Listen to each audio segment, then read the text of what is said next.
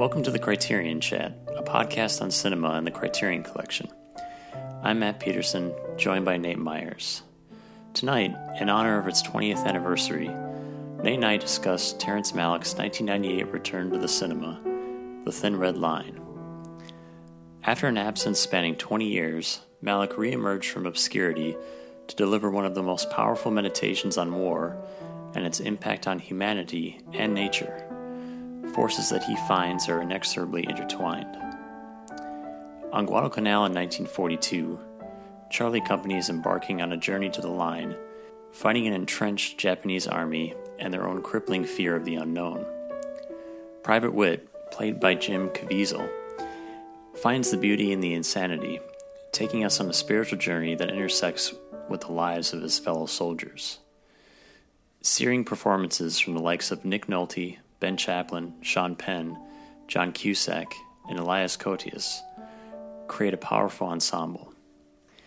Turning proverbial war film tropes on their heads, Malick's elliptical film is more interested in the poetry of war than the tactics. Lyricism is emphasized over action, and the themes transcend patriotism, reaching for the existential, aided by stunning cinematography by director of photography John Toll and a groundbreaking musical score by Hans Zimmer. Overshadowed on its release by another film by a little-known director named Spielberg, The Thin Red Line has faded somewhat from our collective memory. Thanks in part to the Criterion Collection, it will endure. Join Nate and me as we delve into all things shining.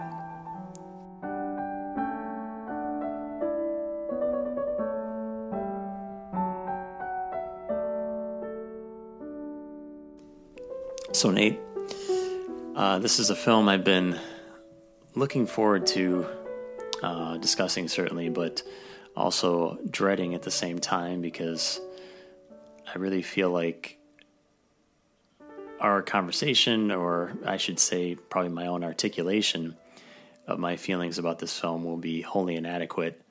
But I figured we'd just start with our own personal histories with this film. So I'll just throw it to you first. Your first experience with The Thin Red Line and just on a higher level, how it's impacted you over the years. My first experience of it was before the film itself was released. I recall seeing in Entertainment Weekly a fall movie preview, and they had a fairly sizable spread on The Thin Red Line in it, and I recall very much there was a still photo of Adrian Brody as Corporal Fife, and it's a image that actually doesn't appear in the film itself, but I recall very clearly the image that was in the magazine and reading about it. And I don't know if I really knew Terrence Malick at that point in time, but they were highlighting the fact his first film in 20 years, and obviously it's the follow-up World War II film of 1998 after Saving Private Ryan earlier that year. And so I started getting my mind and my interests peaked pretty quickly about it. And then a little later, there's TV commercials for it, and there was a lot of buzz about it, certainly in terms of the film world. But overall, actually, I think the Saving Private Ryan earlier that year had reawakened people to an interest in the Second World War. And so I went to it opening weekend with my dad, and I remember a lot of other friends of mine in high school were also going to see it that particular weekend. And as we saw it, my dad and I was immediately blown away and absolutely loved the film, thought it was the best film of 1998, still think that to this day. And my appreciation has only grown. I saw it actually 3 times in the theater during its initial run there. So once with my dad, a little while later with another couple of friends, and then a little while later with some other friends as well. So it was a movie that definitely impacted me right away, and it's one that I remember watching on DVD when it first came out, and I remember watching it, of course, when the Criterion Blu-ray. I picked that up immediately so that I could see it in the high definition, and I haven't watched it too often since then in the last few years, partly because it's one of those films that I want to give my full attention to when I do see it. I think it's that important of a movie that it's worth really only watching it when you're actually able to commit yourself to the experience of viewing it. Yeah, I would agree. I mean, it's a long film, right? But it's it's not one that you can casually watch. But at the same time, it does have a quality to it where I think you can kind of start watching it toward the middle of the film and still get something out of it. I mean, granted, you lose the entire experience, but it does have kind of a slice of life quality to it where it certainly isn't following a traditional narrative structure. But we can talk about that in more detail here later. I guess I should probably go into my own background on the film. So, as you know, Nate, this is my favorite film of all time. And absolutely. I just, if I can interrupt for a second there, I wanted to talk about this movie pretty much since we started the podcast. Yeah. But I knew I had to wait till you picked it. It was like, I can't pick his favorite movie. That's your job. So I didn't want to usurp it. So, all right, sorry. Go ahead. No, that's all right. So, yeah, my favorite film of all time. I mean, is it the greatest film I've ever seen? So we always have that discussion about the distinction between favorite and best. I would still say it's even up there in terms of one of the greatest films I've ever seen, but just my personal favorite film. I mean, this was, in a way, this was kind of like the gateway drug into cinema for me, in terms of taking cinema more seriously or wanting to learn more about cinema. I was always a movie fan, but I never really looked at or looked into studying cinema in great detail until I saw this film in many ways. Maybe I should say I'm already having trouble articulating the power this film has over me, but I should say that it really expanded my mind in terms of the definition of a movie or what a film could be and how a film could communicate things on a spiritual level in particular.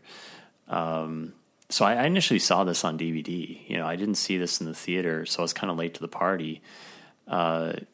Fortunately, I was able to see it on a 35 millimeter print locally at the Walker Arts Center. They did a Malick retrospective a few years ago, so I was fortunate enough to actually see it on film. But by that time, I had seen the film many times. Of course, the Criterion Blu-ray was a godsend, and it's one of my most treasured discs in the collection, certainly. So seeing this film was really a spiritual experience for me, and every time I see it, it still reaches those heights, and it's something that's influenced my own filmmaking style. It was my first exposure to Malick, and we can get into the place of this film in his catalog later on as well. But yeah, again, at a higher level, for me, The Thin Red Line is at the top of the list for films that have impacted me, both on an emotional level and even on an intellectual level, just opening the door into the world of cinema from an academic standpoint. That's probably the best way to summarize my background with the film. I would concur with you about just the significance of this movie in terms of its overall place in cinematic history. I not by any means my favorite film of all time. As you well know, that's The Terminator, which is just as angelic and cerebral as Terrence Malick. But I would say this is easily one of the top 25 films ever made in terms of quality. Mm-hmm. I don't hesitate to think of it as being in that tier. And I would say probably second or third best film made in my lifetime.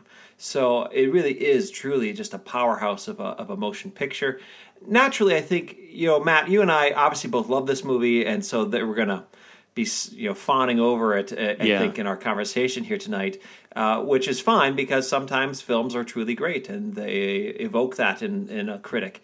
But I obviously have not responded to it quite the same way you did in terms of its impact on me. Partly, I had certainly already delved into cinema as a subject of serious study before seeing this film, and had really started to examine cinematic grammar ahead of seeing this and narrative. But what it did do for me, I think, is really expand my own understanding of how narrative works.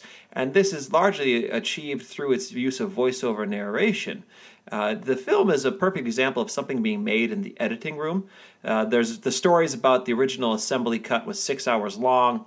Then there was about a 3.5-hour version that was done with voiceover narration by Billy Bob Thornton, and that was scrapped, and now we have this 2-hour and 51-minute version with multiple voiceovers from different characters in the film, and sequences that come together that were really almost the creation of the editors, not even so much the creation of Malick, but obviously taking their cues from him. This is unmistakably Terrence Malick's style, but I would say perhaps the most perfect embodiment of his style. His work of late has been really devoid of any substance, really almost devoid of any form, to be perfectly honest. But I think this here is the highlight of what he is able to do as a filmmaker, and what he is able to accomplish through that unique narrative approach is he is able to transcend genre. He is able to speak to the human condition because you have these various figures presenting the voiceover narration in it and allowing us to really start to understand the army as a whole. And then through the army, really, this is about man, right? I think that's what makes this so uniquely different from other war films, particularly of its own year, right? The immediate comparison you have to make is with Saving Private Ryan, is that those are movies about men in war, but this is a film that's actually about man himself. And it uses war as a means by which it can say something about humanity.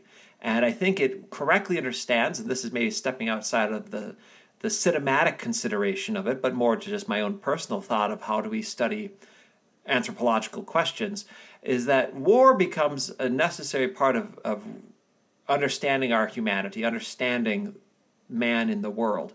And I think this film recognizes that and uses war to say greater truths about the fallen state of the human person. And it does a great job with it, and largely is able to accomplish this because of its narrative focus. Obviously expertly made, incredibly beautiful film to watch, and majestic scoring. All of those features are right there. But it's in the narrative, I think, that this film really obtains its greatness and enters into that quality of being one of the 25 greatest films ever made. Well, I kind of struggled with how we would approach our conversation regarding this film. We can be free-flowing here, it's a Malick film, right? Yeah, maybe we'll just walk off for 20 minutes and let people listen to some sound of wind blowing through the leaves, and then we'll come back and talk. Who knows? It might be a good idea. Just give people a little bit of a breather.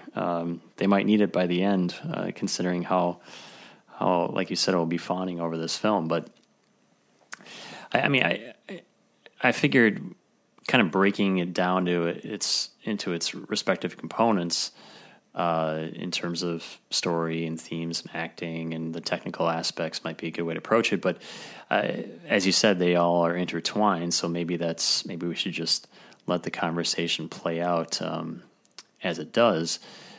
But your points are well taken. You're correct to say that this is not a film about the campaign on Guadalcanal. That is the setting, that is the means by which themes of humanity are being explored, and not only humanity, but humanity's relationship with nature. And the film opens with the voiceover narration speaking about the avenging power of nature. Not one power but two, but good versus evil. We can see that in nature to a degree. We can see forces of creation and destruction, and that nature is within each human heart as well.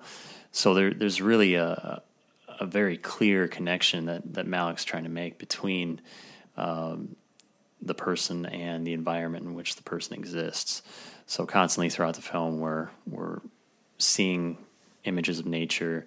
We're seeing a baby bird that's struggling, details that may seem pretentious to some, but that are really vital to what Malick is saying in this picture. And your take on the use of voiceover and story structures is worth noting too. I mean, yeah, this film was very groundbreaking to me, just in terms of how it used voiceover and how it really kind of dispensed with a typical story structure. I mean, the through line here is Private Wit, right? If we had to pick one main character, it's him. But even this is still very much an ensemble picture, and his, Wit's journey is kind of the spiritual core of the film, and we do ultimately come back to his story as kind of that touchstone as we make this journey with all these characters. But the use of voiceover is interesting because we're not sure who is speaking most of the time. And if I recall, and I'm not sure if the Criterion Blu-ray has this, but at least on the DVD, it actually would indicate who is speaking during the voiceover. And a lot of the voiceover comes from characters that we barely see in the film. Private Train. Train in particular, who we see in the early parts of the film in the bowels of the ship when he's talking about, the only things that are certain are dying in the Lord. So that character that's really his only dialogue scene until the end of the film when he's back on the ship after the battle. His voice is heard several times, and that's interesting. Is this a consequence of just fragmentation from the editing process? It could be, but it just speaks to the idea that this is one collective army. This is one collective soul, one big soul that everyone's a part of. So it doesn't really matter who's speaking, right? I mean, this is humanity speaking. This is not one particular character necessarily.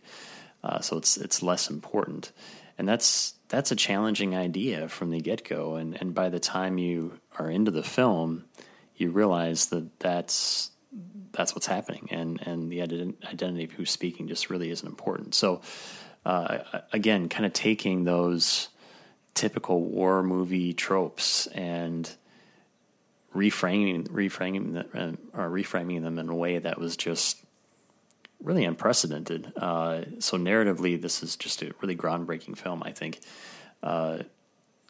This can kind of delve into our discussion regarding the editing. There's a supplement on the Criterion disc with a couple of the editors, and I probably should mention their names. Billy Weber, Leslie Jones, and exactly, yep. Sar Klein. Yep, you got it. And their description of the experience of editing this film is quite revealing, and I agree. I mean, the structure of this film, the feel of this film, is Malick through and through, right? So he clearly was involved, but at the same time, they seem to have a fair amount of independence to create sequences they felt were in his style, to piece together what sounded like an incredible amount of footage that was shot, to create some kind of a narrative structure that would work. And it sounded like a lot of experimentation took place. I mean, they even had to forcibly sit Malick down to watch a cut of the film so they could get some feedback, which I thought was interesting. So who ultimately made this film? I mean, I think that's a point of debate too. Is this, as you said, it's a film made in the editing room, but I don't think you get a film like this without Terrence Malick, right? I mean, you can have maybe a point of entry for the editors, but those guidelines clearly have to be established. And I don't think you get a film that is this well defined in its craft and vision without that singular voice being involved throughout the process in some meaningful way. So part of the appeal of this film is just kind of the mystery behind how it was made, right? I mean, that's one thing that just is endlessly intriguing to me about this. You hear about these mythical long cuts, you hear about entire characters that were excised, and we see some samples of that in the deleted material on the Criterion disc.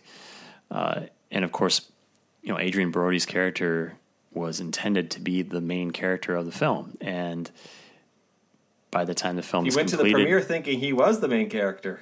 Yes, that's correct. So he, I mean, what a shocking experience that must have been for him. But I think we can safely say that the version we have is superior. I mean, I think they looked at the footage, they looked at Jim Caviezel's performance, and they felt that, this is the heart and soul of the pictures, is this performance, and rightfully so. So any thoughts, Nate, on any of that? Yeah, I mean, it's funny because I think your reaction seems very much in the emotional response. Yeah. And that's very much how this movie works. It does play to your emotions. But I think my reaction's a little bit more on the intellectual side, the philosophical side. Malick was himself a doctoral student in philosophy. Mm-hmm. And surprise, surprise, being a philosopher, right, on my own part, that would be an aspect that speaks to me. And phenomenology in particular he was believed translating Heidegger and his work in phenomenology, so this would be something that's very apparent in a lot of his thinking. Yep. But I do think that's what I've always been drawn to about this movie. More than the emotional is more the intellectual aspect of it, and how it really is considering the nature of war, the nature of man, the nature of nature, the debates that happen with regard to nature, and the way it uses nature photography to draw out themes. Obviously, cinematography is something that needs to be talked about here, because this is one of the most beautiful films ever made. Yeah. There's no arguing that. Even when it came out, and it was not by any means a universally beloved film, critically, commercially, at all. It was not the great towering success. It's very divisive, even to pictures. this day, I'd say. Yeah, I mean, it's certainly, I would say, overall a positively received film, but it's not. Most people aren't you and me, right? Claiming this is one of the 25 greatest films ever made. So we're obviously in that group that really has responded to this movie. But I look at the way in which the photography is used, the cinematography is used here. It's not just nice, pretty pictures. I mean, yes, you can do beautiful nature photography in a movie, and there's plenty of films that do have that, and it's easy to win an Oscar with that. You're something Out of Africa, The English Patient. We have these magnificent landscapes. But this, not unlike, say, the work of David Lean when he was making his epics, has a way of using the landscape, using nature to actually build character, to articulate themes. So we look at the opening shot. It's almost like a few seconds of a prelude before the movie begins, is that alligator, it's an alligator, going down into the water, right? Sneaking underneath, disappearing underneath the sludge. And it's such a richly symbolic opening, right? Yeah. And it gets at that idea of nature, that nature isn't this wonderful, pristine, what great thing, and if only nature was so beautiful and preserved and protected, everything would be great, and war comes along and destroys nature. That's such a simplistic interpretation of war and of life. And I hear that interpretation a lot with this film, actually, which I think is wrong. No, people try to argue that on this film all the time. It's like, did you even watch the movie? Right? I mean, the opening shot of a film is always an incredibly important thing to interpret, because that is your beginning, right? And so an opening shot, if a director knows what he's doing, if a film crew knows what it's doing, that shot is well considered and thought, because it's what begins the whole process. And this is not only an opening shot, but it doesn't directly connect to anything else right away. And it's telling you something of what's going to be following, what this movie is really about. And there is sort of something majestic about that alligator as it's going down, the way it moves and the way it disappears. And it's something that's very much mirrored in how the soldiers are going to be approaching the hill, right? They're constantly hiding in the grass, disappearing into the nature, and there's something lurking underneath nature that is dangerous. And I think that's what Malick's getting at. He's really actually, I think, if I can maybe make this a theological consideration. We've been hitting theology a lot, by the way, in the last few podcasts. But it is very much about the fall, right? The fall from grace. And I think that's what this movie shows. And then it shows how the world is fallen. It shows how man is fallen. And yet there is that sense of transcendence, right? And you see that mostly through the character of Whit. And you, of course, are introduced to Whit on that island, right? Away from the war, that seems to know nothing of the war. And with the native population on the Solomon Islands. So it's just a great film in terms of how it uses nature photography. And it definitely, I think, and from a cinematic point of view, just the visuals here, the crane work, everything is just the most splendid use of cinematography in probably the last 40 years, 50 years? I don't know.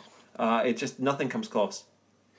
Yeah, and it's cinematography with a clear purpose in terms of the choices that it's making. I mean, that you right, mentioned... It's not masturbatory. Exactly. I mean, it's not just, this shot would look cool. And the crane shots, those are the perfect example, right? So you're talking about the soldiers being hidden among the grass, popping in and out, and what that is saying on a thematic level. But, the crane shots, I mean, it's basically like a God's eye view, essentially, of what's going on. The camera is almost impossibly floating over this rough, ragged terrain and through the chaos of battle as these explosions are going off. I mean, just the speed of some of those crane and dolly shots are just startling. They still amaze me. 20 years later, I still look at those and think, God, nobody incredible. Can do that. Yeah, and I'm amazed that more films haven't tried to copy this film, I guess, in terms of those shots. I mean, I guess you certainly have some filmmakers that go for the Malick style, quote unquote, but not like this film. I mean, this film, I think, really has its own very singular voice, even though it's undeniably Malick. It has a balance of the elliptical sections and a balance of kind of your more straightforward narrative sections that none of other Malick films really equal in terms of, again, in terms of just that level of balance.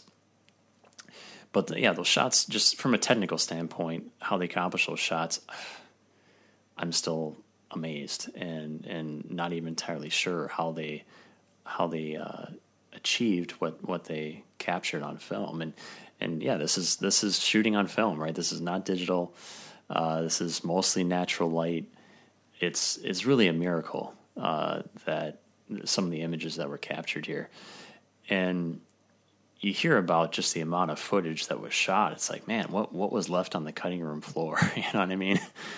You hope that they grab the best bits, but with the whole kill your darlings idea, I'm sure there's some spectacular stuff that had to be left at the wayside for the sake of the film. But it's John Toll's finest work, no question about it. I mean, the man has shot some beautiful films, Legends of the Fall and Braveheart, and the list goes on. But yeah, I mean, this is the pinnacle of his career. I don't see it ever being beat. No, maybe just because we're going to have to do it, so maybe it's worth doing it right now, is the comparison with this and Saving Private Ryan. Yeah. And let's perhaps delve straight into that and talk about it. Because obviously on a cinematic level, there's an interesting relationship between these movies. The two of them squared off in terms of, I guess you could say, popular opinion in 1998. Mm-hmm. And Saving Private Ryan's the obvious victor in that. It's the one that people still remember and watch far more frequently to this day. And I would say, in some ways, Private Ryan has the much more significant impact in movies going forward, right? I mean, the way it used shutter speed. And I want to make it very clear, I'm not trying to necessarily criticize Saving Private Ryan's achievements, because where it succeeds, it does succeed incredibly. It's revolutionary in its way of shooting a battle scene. Yeah. And nobody had seen anything like that in 1998 when that opened up, right? Nothing had ever gotten close to that in terms of battle scenes before. And so I really can't fault Janusz Kaminski's cinematography, Michael Kahn's editing, and Spielberg's direction of those scenes. And not even just the battle scenes, but just a lot of what they did in the rest of the movie as well. But I think that this is the superior film because while it doesn't operate as viscerally, it does have a lot more to say. Saving Private Ryan is a very straightforward, simplistic, and uninteresting script. It doesn't have any real significant contributions to say about war or about life. And it's actually kind of a hagiography of the quote greatest generation unquote, right? That it was so popular at that time, and it ushered that in. And then this movie comes along about 7 months later. Everybody else is feeling this little bit of nostalgia for World War II at that point. You know, their grandpas are still around, and Grandpa, what was it like when you were in World War II? And America at late 90s is king of the world, right? I mean, Soviet Union's down. 9/11 hasn't happened yet. We're in great peace and prosperity. So, yeah, why don't we think about World War II as that great triumph that ushered in the American century and brought us into the dominant global power and the heroism of these men. And here you have a film that completely undercuts a lot of that. And what it sees in war is so radically different than what Saving Private Ryan sees in war. Even the titles are so incredibly important because you think of that title, Saving Private Ryan, it's heroic in nature, it's goal-oriented, and it's concrete. The Thin Red Line, if I'm just watching this, there's no reference to it explicitly in the movie. If you've read the novel, you'll know what it's about, but so it's steeped in mystery. And ultimately, for those who don't know, I mean, that's coming from James Jones' own idea, right? There's a thin red line between the sane and the mad. Yeah. And it's looking at how war can break you or how it can make you. I think it looks at both sides of this. And what you see in here is so much more complex. And if you look at the way the battle scenes, for example, are staged, Saving Private Ryan, no doubt, is the greater accomplishment in terms of battle scenes. It's more innovative. It's more impactful, and it has longer value in terms of how movies were made following it. So it has the greater impact, without a doubt. But the thing is, Spielberg is a blockbuster director. And so what he is going to do is use his expertise in terms of how he does the line of action, how he is going to pace the rhythm of a scene to create something that's inherently entertaining and visceral. And while, yes, there's something horrifying, and particularly if people were able to go see Saving Private Ryan in the theater in 98, having never seen anything like that before, it was overwhelming. I remember that D-Day scene and the final battle scene in the theater when I saw it in the early summer of 1998. It was something that was just so overwhelming and so horrifying, but you kind of like, that's kick-ass. There's nothing kick-ass about the battles in the Thin Red Line. It's exhausting. You don't really understand the objective. You don't really understand who is alive and who is dead. And that's war. And that's actually, even though it's certainly not as technically accurate, the uniforms, I hear military experts watching this movie and go, well, that's not exactly the way it was in Guadalcanal. Yeah. That's not exactly how those uniforms were. That terminology isn't quite right. Saving Private Ryan gets all that stuff. It gets all those mechanics right. But this, I think, gets at the nature of modern warfare so much more accurately. The randomness of it, the impact of it, and again, those cutaway shots. You mentioned the bird in the one scene. What's that about, right? I mean, it's obviously drawing out a connection for us. Is the bird struggling because of the war?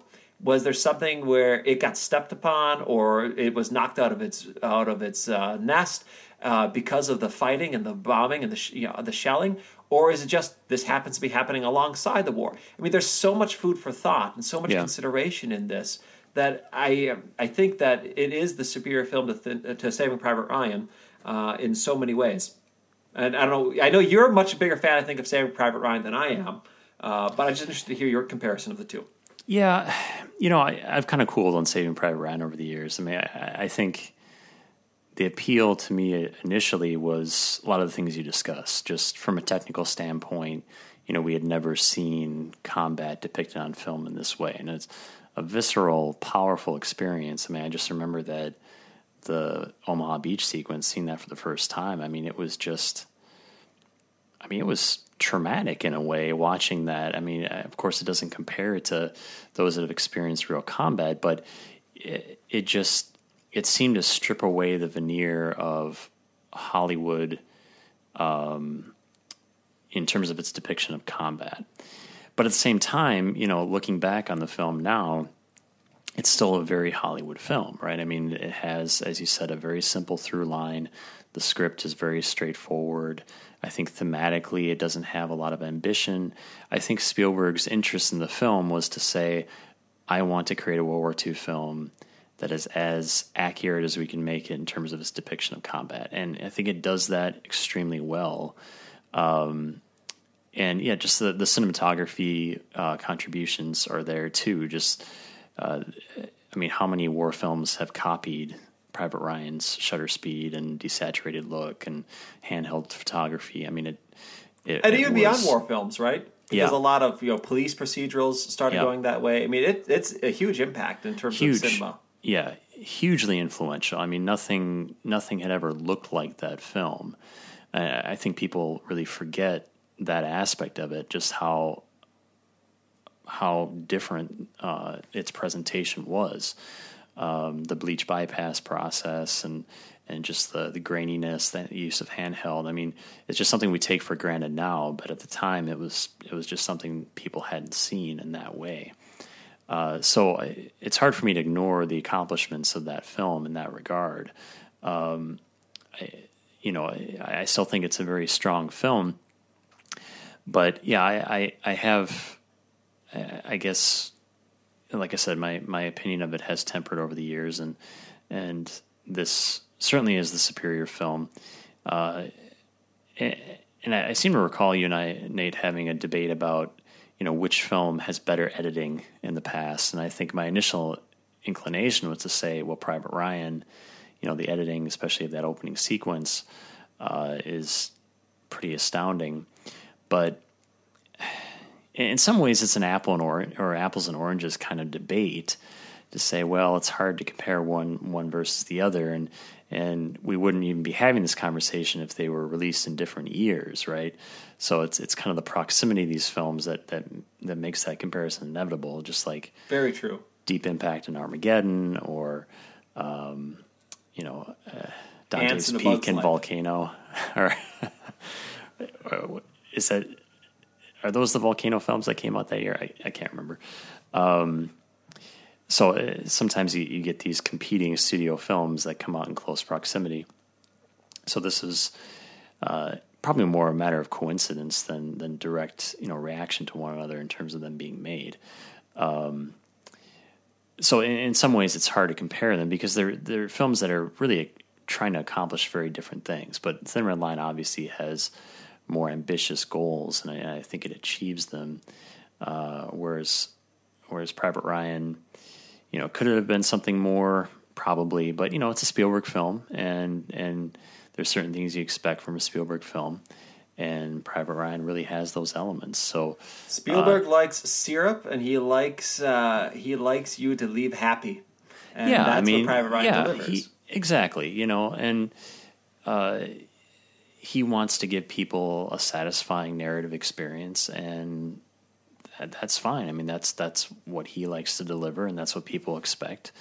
But Malick isn't interested in that, right? I mean, Malick is interested in philosophy. He's interested in greater questions. So that it's hard for this film to connect with a lot of people because of that ambiguity and because of the fact that it's not going to tie everything into a little bow like Private Ryan does, with the opening and closing shots of the fluttering flag. That's Spielberg kind of in a nutshell. But I think the Thin Red Line really suffered because of that close proximity. Because it was definitely Spielberg overshadowed. Beat him to it was definitely overshadowed. And I have my clear obvious preference of which I think is the better film, the more deserving film of adulation, right? But I'm not going to be that condescending jerk who's saying you plebs, how dare you, you ignorant masses. Because I get I'm why not saying Private that Ryan either. Yeah, right. And no, I don't think you are either. But I get why Saving Private Ryan was the top box office hit of 1998. I get why it was on critics' best lists and why Spielberg won the Best Director Oscar and all that stuff. I understand that. So there's not a reason to necessarily criticize all of that about it. But I just think, that movie delivered a certain kind of experience. It is delivering it so well that then I hear, oh, there's another World War II movie coming out. It's going to be the same thing, right? So a bunch of people go to see this movie, not realizing that this is entirely different than Private Ryan, and bringing with it the expectation of Private Ryan. And then as I was watching this just a couple days ago, Matt, for the Thin Red Line, in anticipation of our conversation here, I was thinking about the fact that you're almost 50 minutes into the film before any battle type stuff starts to happen. yeah, Right? I mean, Private Ryan takes the first 30 minutes to do nothing but a battle. And, your initial sort of encounter with the battle, the build-up, I remember in the theater, as they're getting ready to land on Guadalcanal, they're like, oh, okay, it's going to get intense, And they unload, they start storming the beach, and there's no fire, and they just kind of go, okay, I guess we're going to march now. And then they march, and they march, and they march. And so, I mean, I can see why if I'm just a person who wants to go watch a war movie, I want to see clear 3-act structure, and I want to see character arcs that are satisfying and complete, and then end with me fully informed of what I'm supposed to know and understand about them. This movie is kind of being punched in the face, right? If I went in watching that. Now, it's not that that's what the Thin Red Line ever set out to be, but I think inevitably people took it that that's the kind of movie it was going to be because they had just seen this smashing success less than a year earlier. Yeah, I mean, just watching it again recently, I kind of felt the same way. If I'm just expecting a normal war film, boy, there's a lot of shots of people walking in the beginning there. And I can see people he's on an island with a bunch of natives. He's canoeing. What? And yeah, there's a lot of kind of teases where you'd expect battle to occur and it doesn't. But Malick is drawing you in, he's really immersing you in this environment. And when that battle hits, that is a sucker punch. And it's a pretty lengthy sequence too. I mean, it's not just a little quick part of the film. But it's exhausting. It's exhausting. I mean, it's exhausting. I think, that's a good word for it. And I think the sequence that even emphasizes that more is when that squad, led by John Cusack, takes out that bunker. I mean, that sequence is just amazing. In some ways more powerful and certainly more personal than even that large battle. I mean, the large battle, of course, has the sweeping crane shots and just the visual splendor, if you could call it that.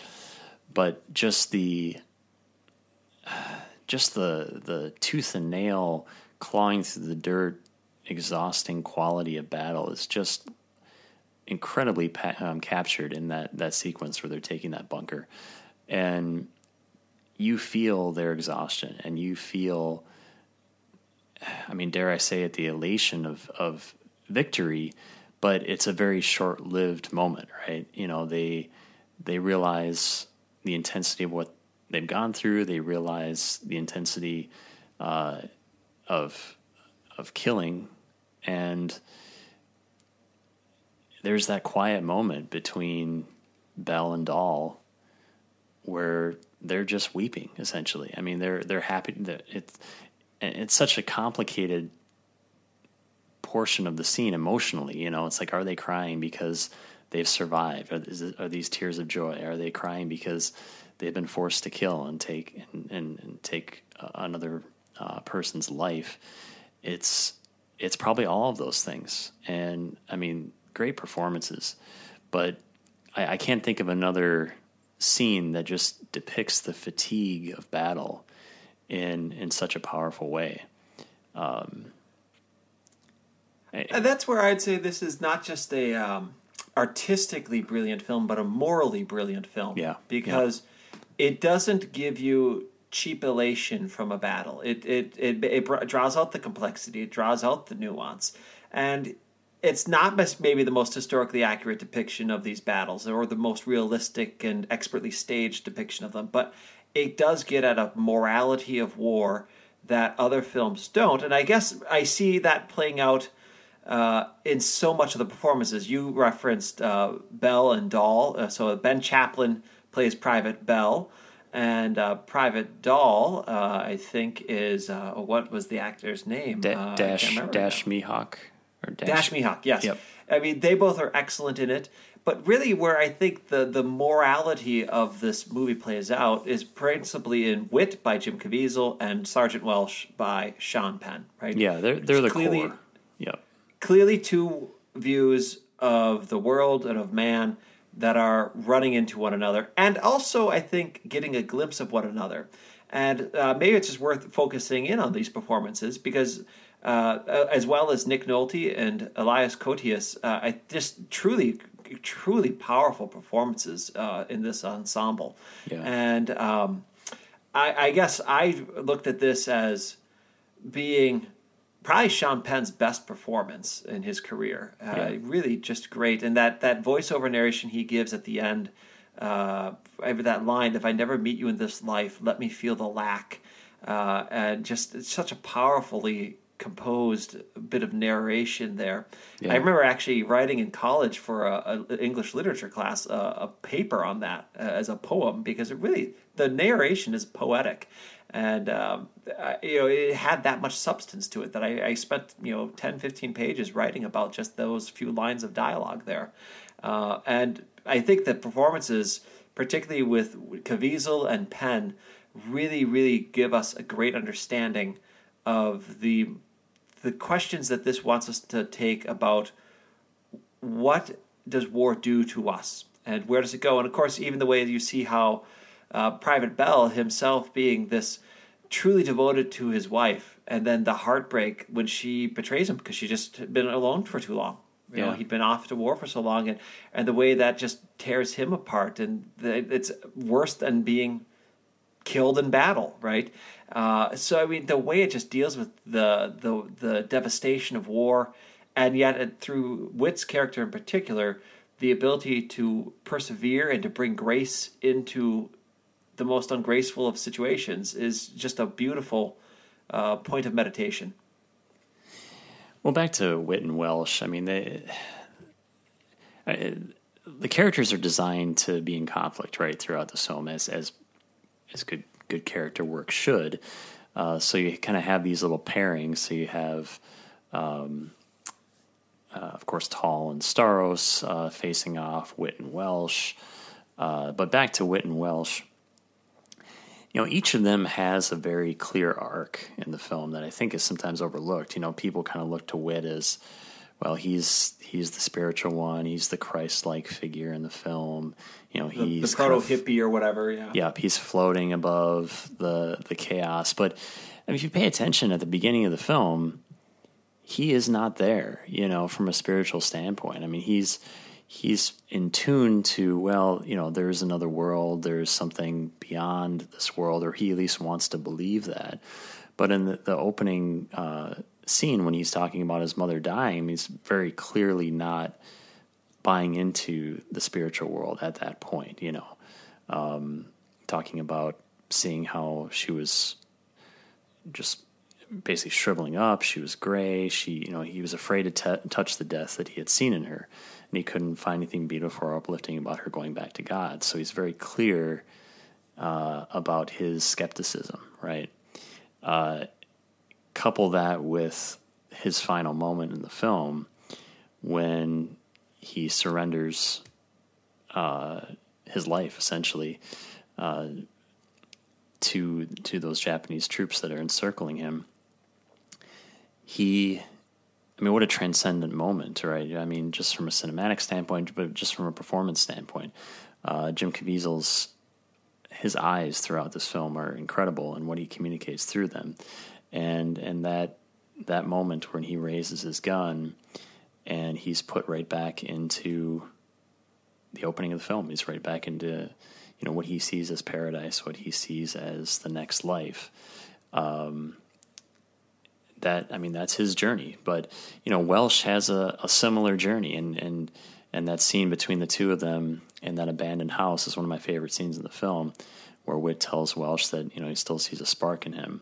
And we see that spark come to fruition in the line that you said, right, about let me feel the lack. He is in that moment identifying maybe there is a greater force, maybe there is a God. And he's speaking to God in that scene. That's something that we never expected him to ever do throughout the rest of the film, especially in the opening, in the brig there where he's interrogating Whit and making it very clear there's no world but this one. So there are spiritual journeys taking place here, and they're subtle though.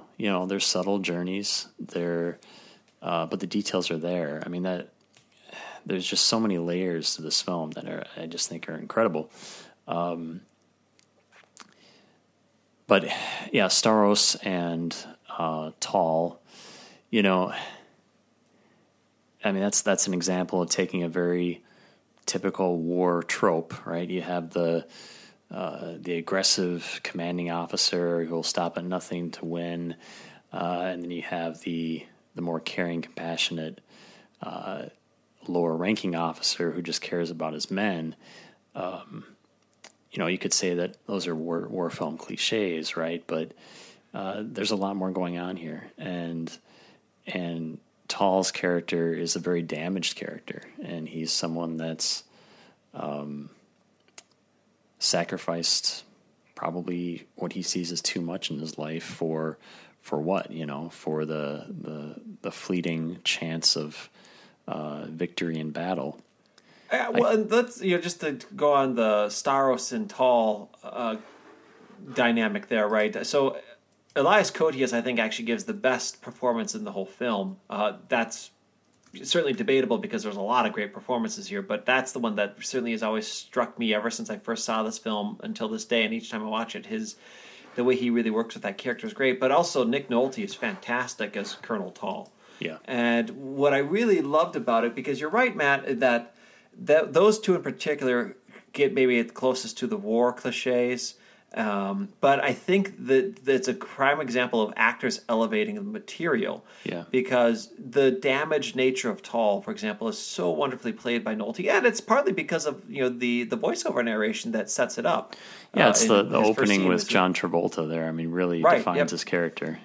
Right, but even when he has that scene with John Cusack and the way he's talking about what he wants to do and why he's doing this, and then bringing in his son isn't following. His son's a bait salesman, right? And you see just the whole complexity of that character, the psychology of him. So it's not just a stereotype, right? You really come to empathize with this man who, prior to that point, you're not really supposed to empathize with. And you get the sense that, well, maybe he isn't just purely evil, right? And maybe he actually's got a point, right? And Staros, you certainly very much see that he loves his men. Although, as a Scotch aficionado, I just have to say, when he hands them the bottle of Johnny Walker Red Label, that's more of an insult than anything else. But anyways, it's one of those things where you just recognize that he does want to do the right thing, but Tall has a point. You can't just try to move all this way around to avoid a fight. You're in a war, and the debate of the look at the vines wrapping around those trees. Nature is cruel.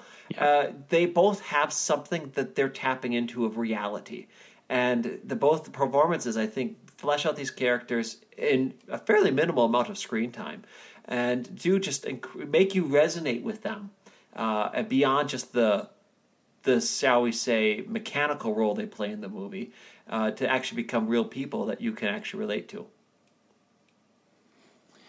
And then Private Bell as well, as you mentioned. Some of the most beautiful shots in the film are his flashbacks to him and his wife. The swings? I love the swings. That shot is just incredible. That little sequence, if I had to pick out, one sequence from the film that would probably communicate to people what this film is, at least from a stylistic standpoint. You know, it's the scene where he's reading the letter, not the Dear John letter, but the letter to his wife about, you know, the blood, filth, and noise, and then we eventually get into the sequence about love and the shot of the swings. Love, where does it come from? Yeah, it's just that scene is. Yeah, you know, it's fascinating. I can't put it into words. That's an incredible sequence. It is, and it's fascinating to me because as I'm thinking about this, you know, I can quote from the narration pretty readily. There's different bits of the narration that have really stuck with me, and you know, ideas that are expressed in it that really resonate, and you want to think about and meditate on. And the dialogue, not as often. There's a few, but it's more in that narration that you'll find the real great writing for this film. So it's something I just kind of occurred to me right now as I was just thinking about that. Yeah.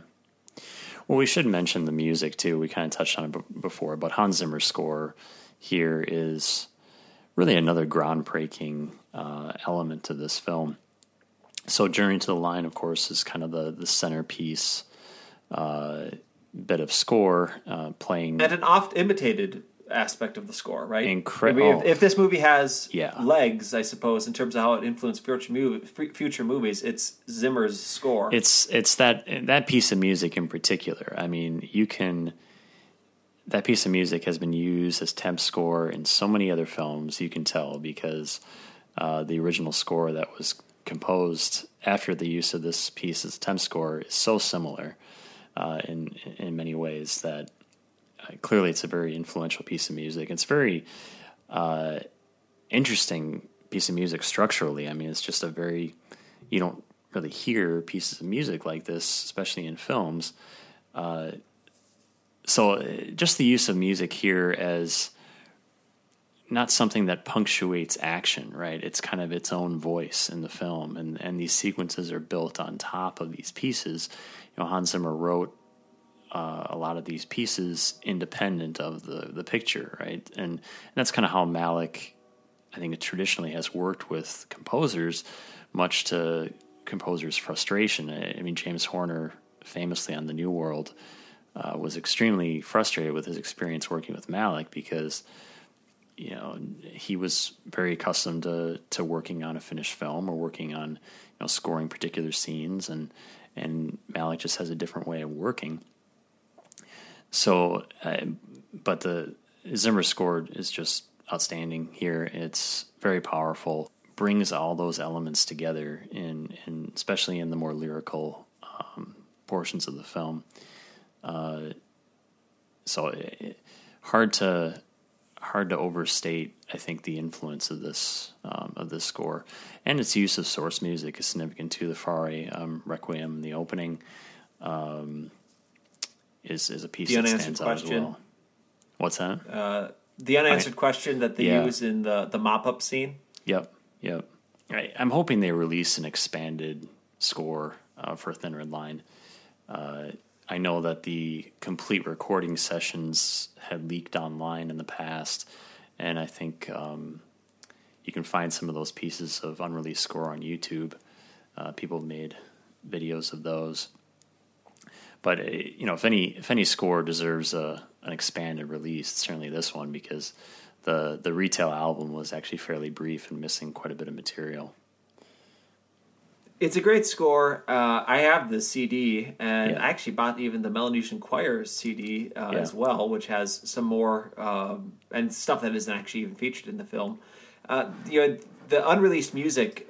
One of the pieces it's during the sequence at the beginning when Whit is on the island, and you have the Melanesian Choir later on singing "Jesus, You Hold a Hand Belong Me." One of their traditional songs. So Zimmer composed musical setting of it, and it's so beautiful, so transcendent. I will regularly listen to that piece of music whenever I kind of want to just tap into that sense of something more, right? Yeah. And it's available. You can watch it on YouTube. As a matter of fact, kind of independent of this, it just happens to be in close proximity. But there's a person I know who had just a little bit of things going on in their life, and I sent her that piece of music. Just said, listen to this, and don't watch any of the pictures that are with the video. Just listen to the music and let the music speak to you. Unfortunately, I haven't had a chance to talk to her since I sent it only just a few days ago, but I'm going to check in with her and just see what kind of impact it had on her, because that piece of music really is just breathtaking. And so much of this film's music is that way. Within the movie, it works great, but a lot of this music is really just something worth listening to on its own. Yeah, that's a great part of the opening, the little montage where Wood is working with the natives when that piece plays. It's great. Well, we probably should approach wrapping up our conversation, even though I think we could probably go on. Hopefully people are still with us at this point. We should talk about Criterion's release of this from a few years ago. I was jumping for joy when I heard that Criterion was putting this out on Blu-ray. I couldn't believe it. It seemed kind of surreal to me that they were actually doing this. And it's got some pretty solid extras on it. It's got audio commentary with John Toll and Jack Fisk, the production designer, and Grant Hill, the producer. Quite a few interviews. I mean, I think the highlight being that interview with the editors, Billy Weber, Leslie Jones, and Sar Klein, and just the honesty of their stories and their opinions and their experience is pretty neat to see. I mean, one thing you can depend on with Criterion is, generally these aren't going to be really glossy, overproduced features. They're pretty substantive. There's interviews with several of the film's actors that were recorded in pretty close proximity to the release of this disc, so they're new material. There's some archival audition footage, some newsreels, Melanesian chants, which were also available on the original Fox DVD. The theatrical trailer, which actually does show a few shots that didn't make it into the final film. One of the great trailers, I should mention that too. It's one of my favorite trailers. Even if I didn't like the film a whole lot, I think it's just a very solid trailer. It even has a little comedic bit at the end of the trailer when they're going through the cast. I don't know if you ever noticed that, Nate, with Woody Harrelson like screaming in sync with the Melanesian chant. Did you ever notice that? Yep. It's just I don't know. It's a weird little comedic moment that for some reason doesn't undermine the rest of the trailer. It's kind of funny. The real treasure here, though, is 14 minutes of outtakes from the film. Fans of this film were clamoring for any glimpse of all that lost footage, and it's only 14 minutes, but it's obviously curated 14 minutes of outtakes. One of the most... We get to see Mickey Rourke, and we get to see a little more of George Clooney. Yep, exactly. The Mickey Rourke scene, I think, stands out a lot. So we got to see at least that portion of his excised performance. And the footage is kind of rough. I mean, it's obviously hasn't been completely restored like the rest of the film, but what a treasure to have, any glimpse of that excised material. So definitely an essential disc. It is, I think Criterion did a really great job, and it's a beautiful cover, as they usually are.